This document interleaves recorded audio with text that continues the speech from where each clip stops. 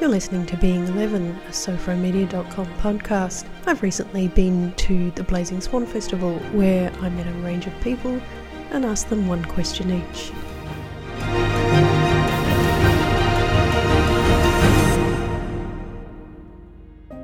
I was a bit of a problematic child. I always get into trouble. Oh, please tell me your trouble stories. Oh, yeah? Are you sure about I that? would love to hear one. Okay. I'm not saying my name because if this is going to go on air, this is not good. That's fine. Just tell me the where and the when. Kibbutz. I don't know if you heard of kibbutz. Oh, yeah, kibbutz. Yeah. Okay. So, and what decade are we talking here?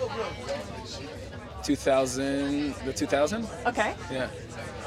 Okay. So, yeah. I was doing a lot of problems, and obviously I got the consequence of doing problems. So I learned the hard way, Can you give an example? I have one that I'm not really proud of. That's okay.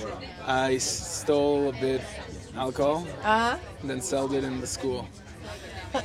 I think you'd find that's more common than you realize. Yeah, probably it is. So I was like, oh, I'm a bad boy. And one time they caught me, and I got and then since then I had a really bad reputation in the community.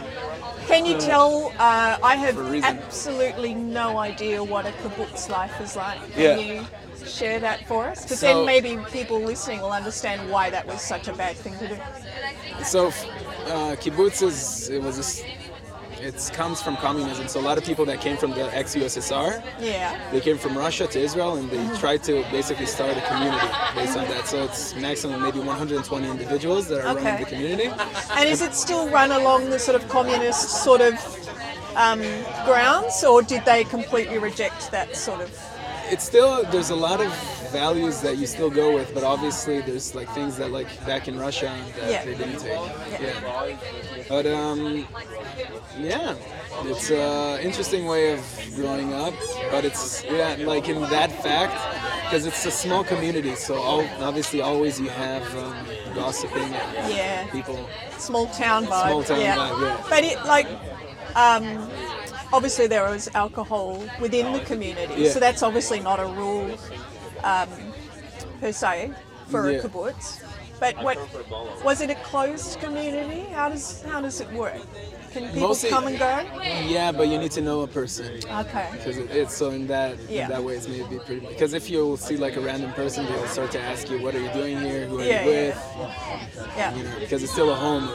And the school is within the kibbutz or outside? It's outside. It's with most of the kibbutzim. Like there's maybe 10 communities in the area, so all of the children from that area go. You can still hear. Yeah, that's fine. Yeah. So, when you stole the alcohol, did the community consider that maybe that outside the school environment was the reason you turned bad? No, they saw that I got bad influence from somebody from the community.